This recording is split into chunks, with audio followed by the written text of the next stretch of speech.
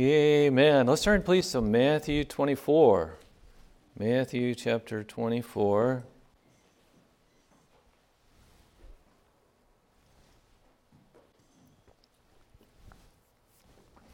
Well, we've been seeing a timeline of the end time events, and if you haven't noticed, time is running out. Time is running out for our nation, for this world. The Lord's coming. Matthew chapter 24. And Brother Jim, would you lead us in prayer, please, sir? Our Heavenly Father, we're grateful for the opportunity to be here this morning. We do pray for the many that are unable, that you would lift them up and give help and strength. Father, as we come before you this morning, we bring our nation before you this morning in dire needs of your help. Father, our leaders need your help. They need to turn to you. They need to turn to your word, Father, for direction. For we know the end of the story. We know that you are coming. Father, you're going to come and bring judgment on this whole world. Be with Pastor as he preaches. Just help us to have hearts that are receptive to your word this morning. For we ask it in Jesus' name. Amen. Amen. Matthew 24:44. The Bible says, therefore be ye also what? Ready. For in such an hour as what? Ye think not. And then what's going to happen? The Son of Man cometh. Therefore be ye also ready. For in such an hour as ye think not, the Son of Man cometh. What are you having for lunch today after church? We might not make it. The Lord could come back. But we just assume. Well, I'm going to have this to eat. We just assume we're going to go to work tomorrow. We just assume we're going to do this or that this week. We forget, don't we? We forget about the Lord's coming. The Bible teaches that the Lord's coming is imminent. What does that word imminent mean? It means impending. It means near.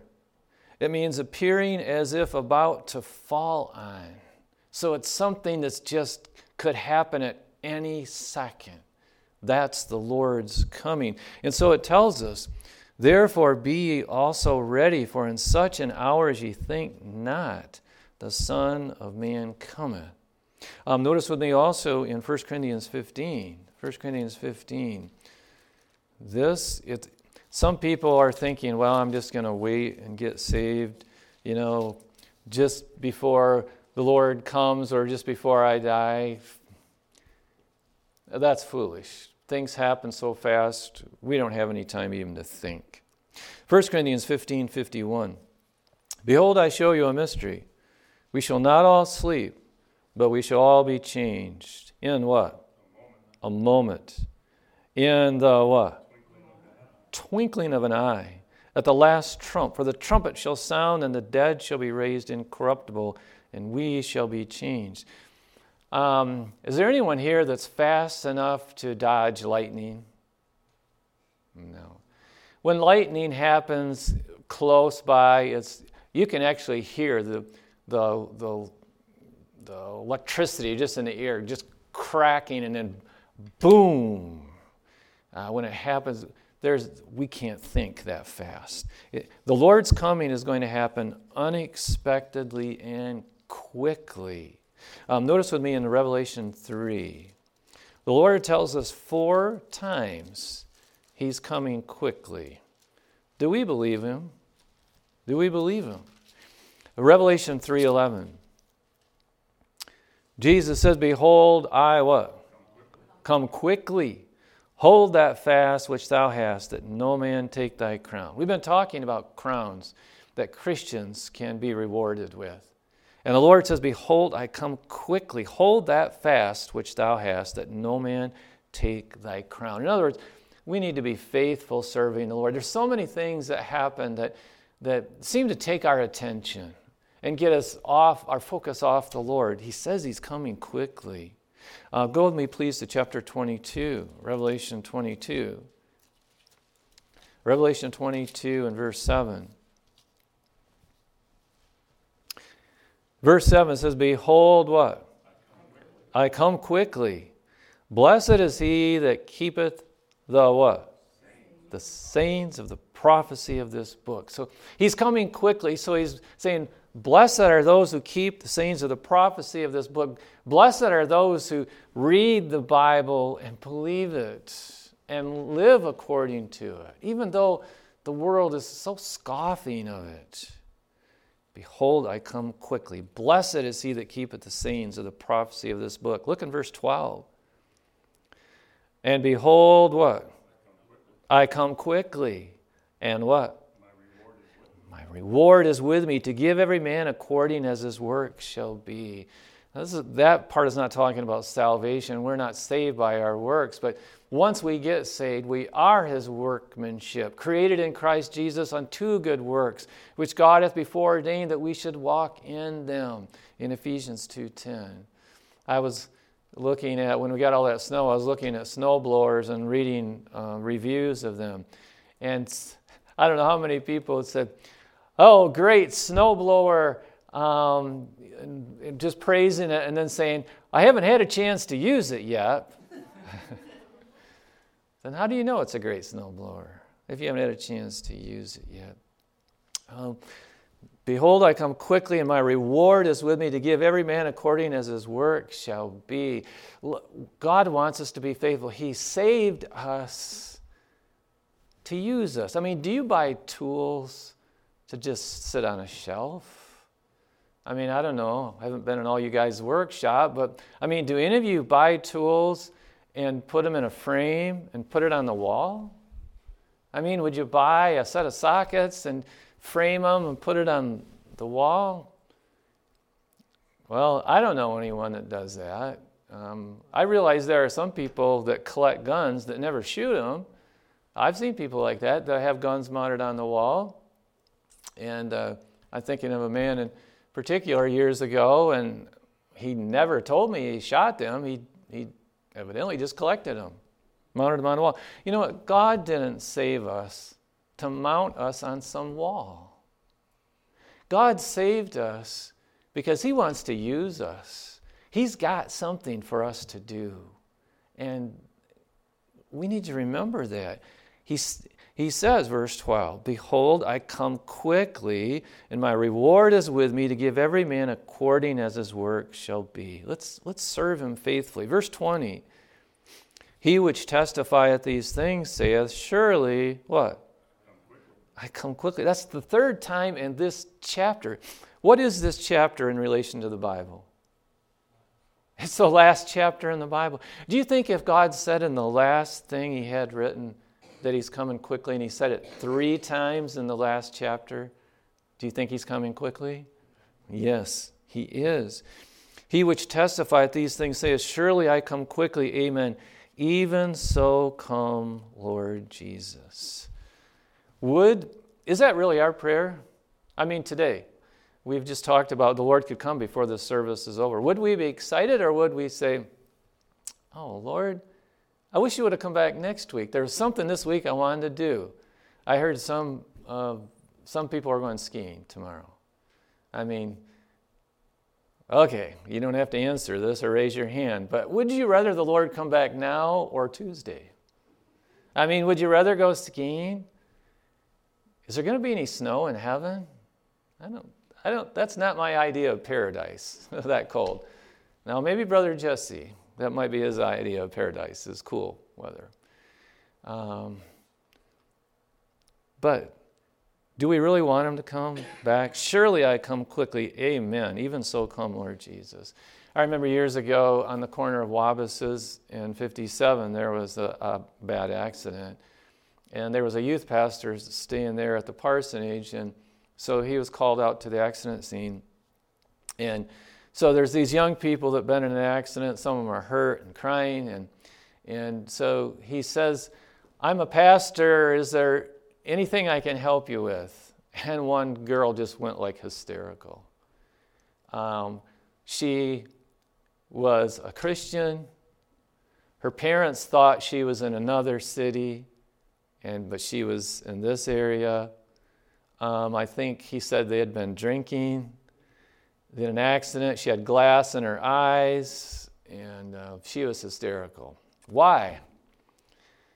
Because she didn't want anyone to show up saying, I know the Lord, can I help you?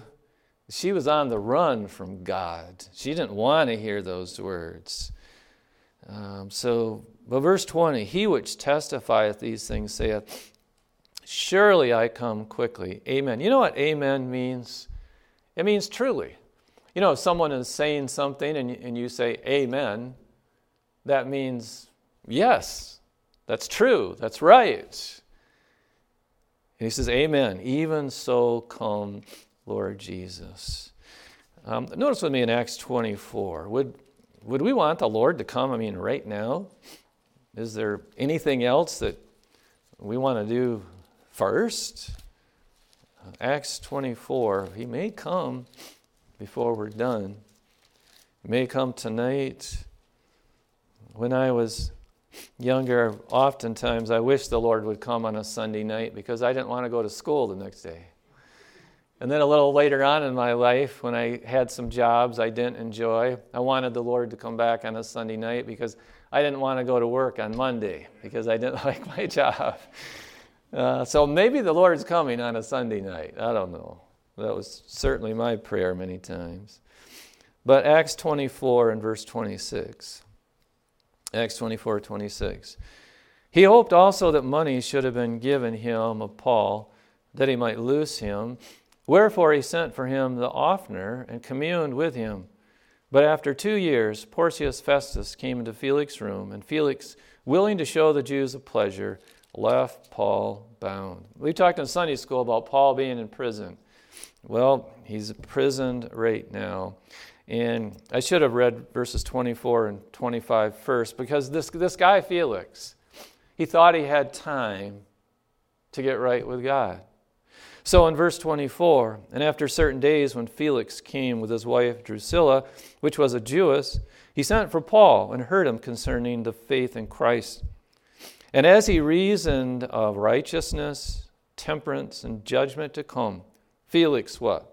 Trembled. So Paul was talking about the Lord. He's talking about righteousness and judgment. We are sinners. Every one of us are sinners. And the Lord is coming. We're going to have to face God one day. And as he's talking, Felix is trembling. He's literally trembling.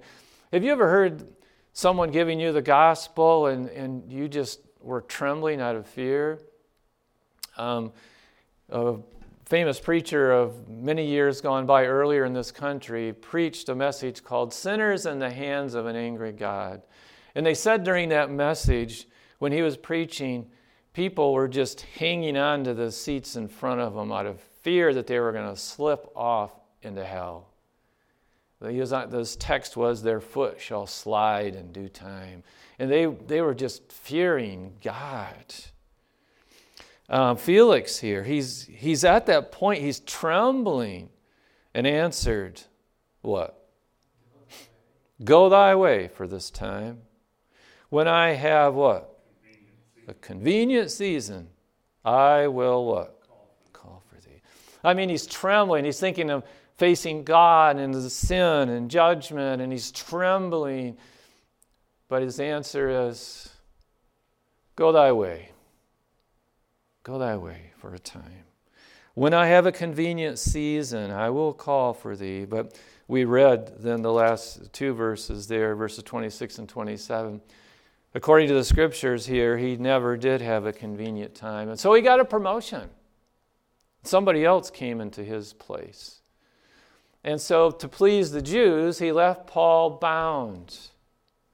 So we're talking here, verse 27, after 2 years, Porcius Festus came into Felix's room.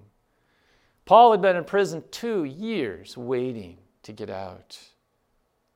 And Felix leaves him bound over to the next person, which was Festus.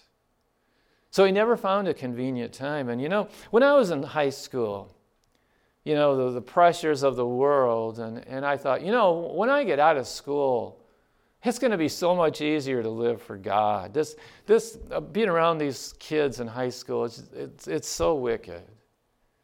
But you know what I found out? once you get out of high school and into the workplace, it's no longer young people talking about immorality with some other young person.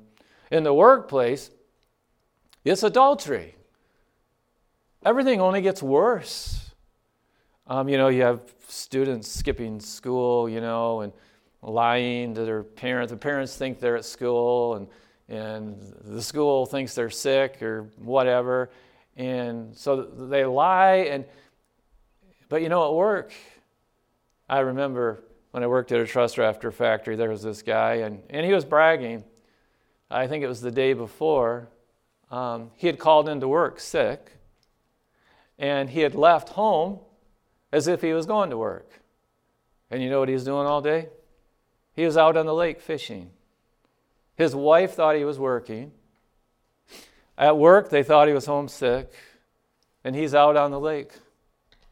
And so what I found out is that it doesn't get easier in the work world. Sin becomes only more hardened. And so we just have to make a break. We have to repent. We have to turn to God from all the mess. Notice in Acts chapter 3. One hard thing for people when they get saved is because of their friends. They know their friends are probably going to mock them and probably try to talk them out of their faith in Christ. But when we have friends like that, the hardest part for us to realize is those are not real friends. They're not real friends. For instance, if I was addicted to something,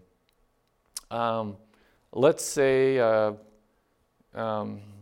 fentanyl. How many people are being killed? Well, a lot of people are being killed from it. But if I was addicted to something, if I was really your friend, what would I tell you? If I was addicted to a substance and I was having a difficult time getting off from it, what would I tell you? If you're truly my friend, what would I tell you?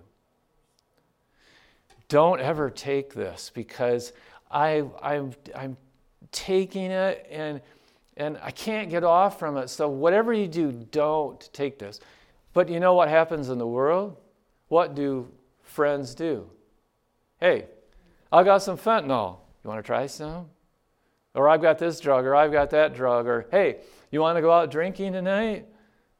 Is that really a friend? We have to face the facts in our lives. If someone is addicted to someone and they're trying to get us on it, that is not a friend. A friend would say, whatever you do, don't get on it. Don't try it one time. Interesting passage is Luke chapter 16. Luke chapter 16. We find a man, he's a wealthy man, but he does not get saved, and he ends up in hell. And I want you to notice what his request is. Luke 16:19. There was a certain rich man which was clothed in purple and fine linen and fared sumptuously what? Every day. I mean, this guy had the money to live like every day's a party. Verse 20, and there was a certain beggar named Lazarus, which was laid at his gate full of sores. So if you can see someone laying at your gate full of sores, you know they're not clothed too well. Or maybe their clothes are all ripped and holey, and so you can see this person has sores all over their body. The rich man, he's clothed in purple and fine linen, verse 19. This poor man is scantily clothed. Verse 21, and desired to be fed with the crumbs which fell from the rich man's table. Moreover, the dogs came and licked his sores. That's his medical treatment. The dogs licked his sores. Verse 22, and it came to pass that the beggar, what? He died and was what? Carried by the angels into Abraham's bosom. We don't read about any funeral for the poor man. Are you almost feeling that way today? I mean, funerals are getting so expensive today. It's like sometimes people say you can't afford to live and you can't afford to die. But the poor man, I don't know what happened to his body, but I know what happened to him, his spirit and his soul. It was what? Carried by the angels into Abraham's bosom. Then it says the rich man also died and was what? Buried. So the poor man, we don't know what happens to his body, but he's going up. He's going up. The rich man, though, it says his body was buried. Verse 23, and what? In hell. He lifted up his eyes, being in torment. It says, is there life after death? Yes, there is. There's full consciousness. He opened his eyes, and he was in hell, being in torments. And seeth Abraham afar off, and Lazarus in his bosom. And he cried and said, Father Abraham, have mercy on me, and send Lazarus that he may dip the tip of his finger in the water and cool my tongue, for I am tormented in this flame. It's amazing, his request.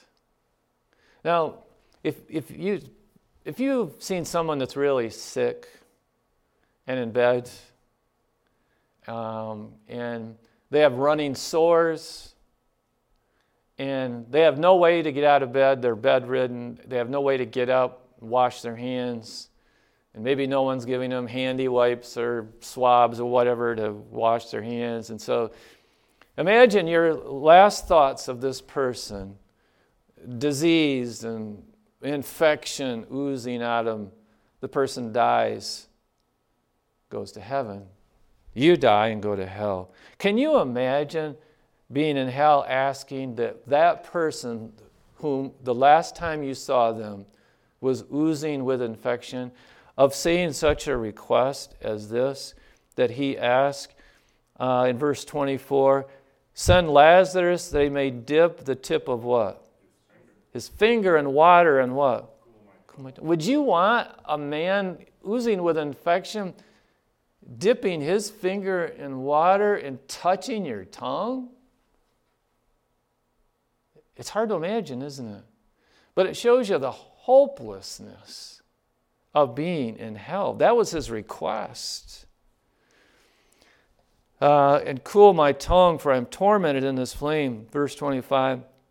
But Abraham said, son, what? Remember. In hell, there's going to be full remembrance of on earth. Son, remember that thou in thy lifetime receivest thy good things. Oh, yes. I lived the life of a party. And likewise, Lazarus, evil things. Oh, yes, I remember. He was always late at my gate. I got so tired of that diseased poor man at my gate.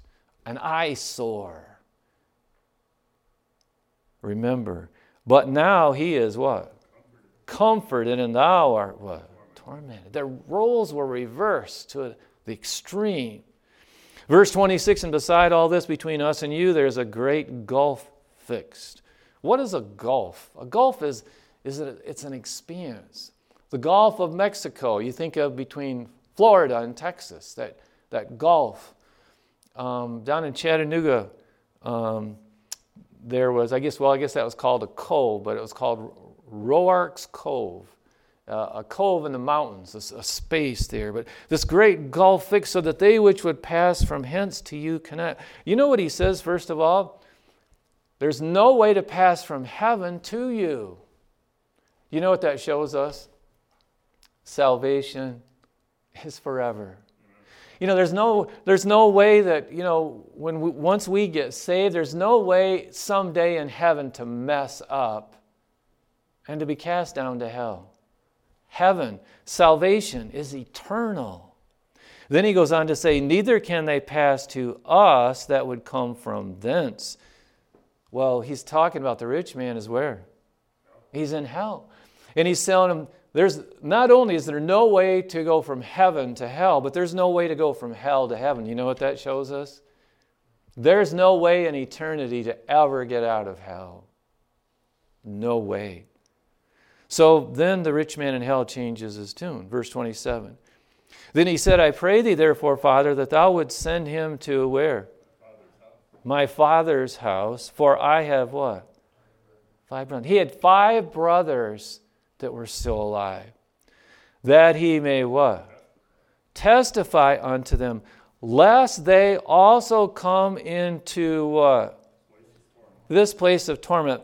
That's what a true friend. A true friend, of course, it's too late for him, and his request is denied. But a true friend doesn't want you to suffer like they are suffering. That's I go back to the drugs, fentanyl, whatever it is.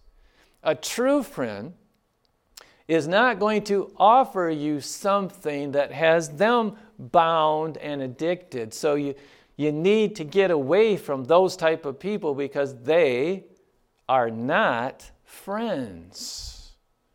A friend wouldn't do that to you. This rich man in hell, he wanted to keep his brothers from going there. He didn't want them to come to keep him company. No, they would be in torment just like him.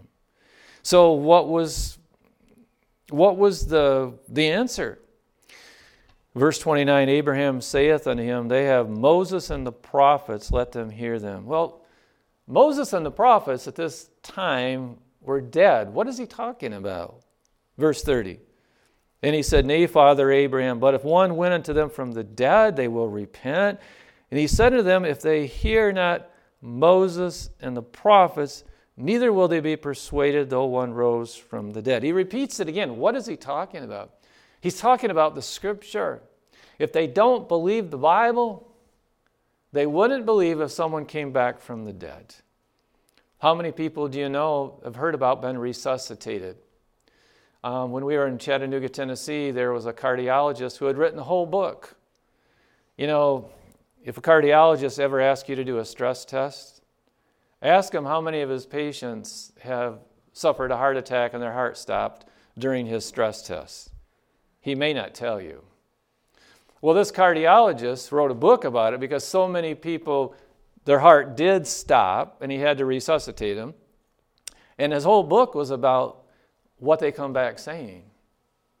And many of them would come back just horrible experience. Horrible things was happening to them.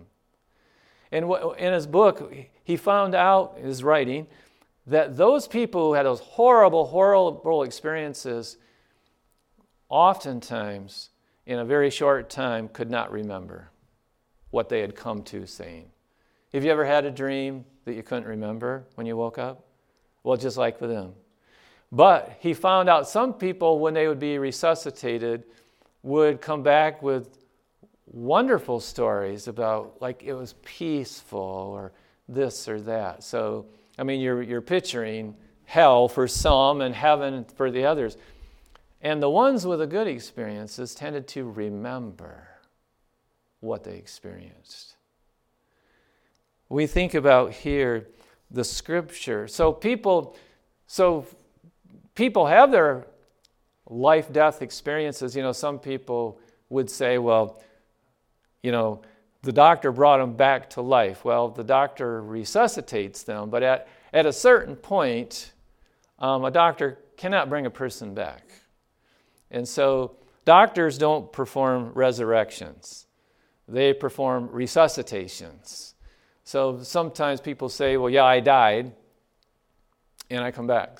I've had people say, I've died 2 or 3 times. Well, their heart stopped 2 or 3 times, but they didn't die because they're resuscitated. The Bible says it is appointed unto men, what? Once to die. But after that, the judgment. So there's only once.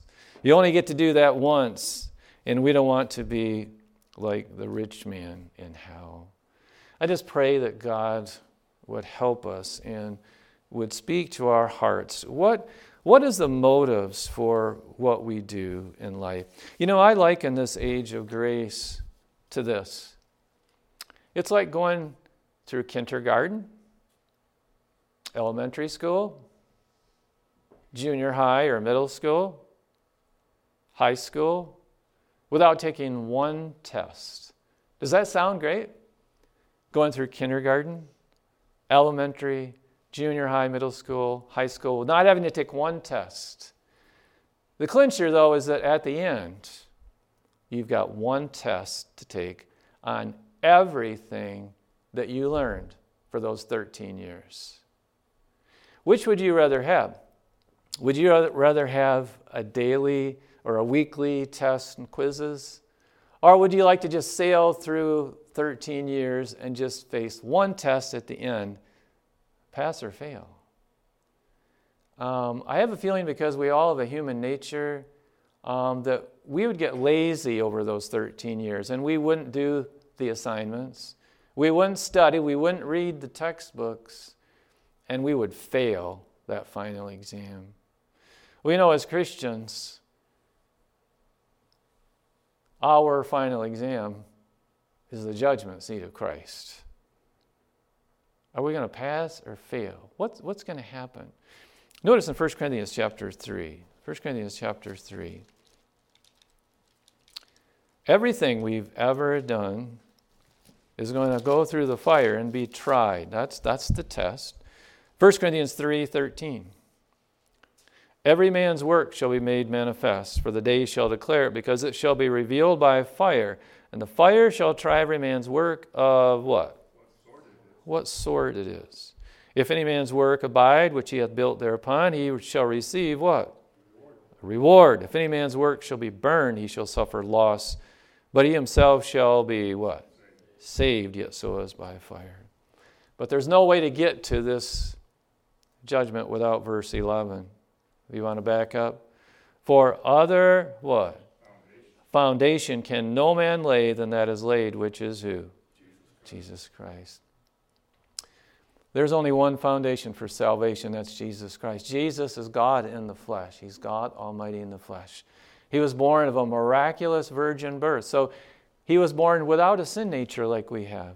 That's why a miracle birth was necessary. He lived a perfect life, and then he died bearing our sins in his own body on the tree, on the cross. Was buried and rose again. What did the resurrection prove? It proved that his blood was enough to wash away our sins, because the wages of sin is what? Death.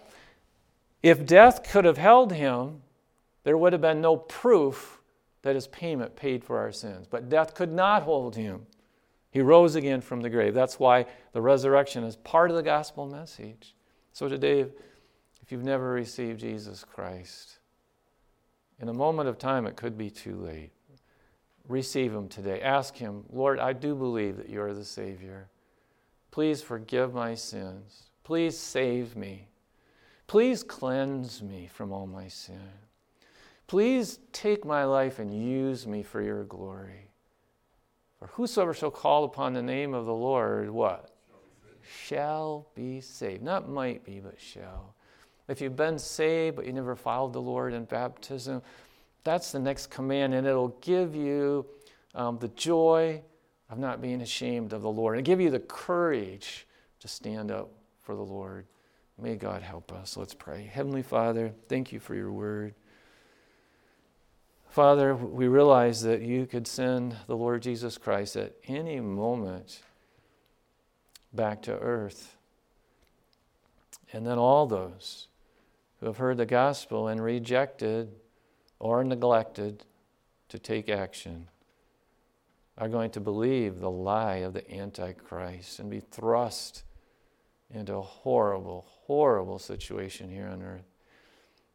Father, may no one leave here unsaved. And I pray you'd help us as Christians not to be ashamed of you. Oh, the rewards are so wonderful one day for not being ashamed of you. And just right now, Lord, it gives us such a good feeling and such peace in our hearts when we're not ashamed of you. So, Lord, our spirits are willing, but our flesh is weak. Lord, help us to yield to the Spirit, not the flesh. We pray in Jesus' name. Amen. Let's take our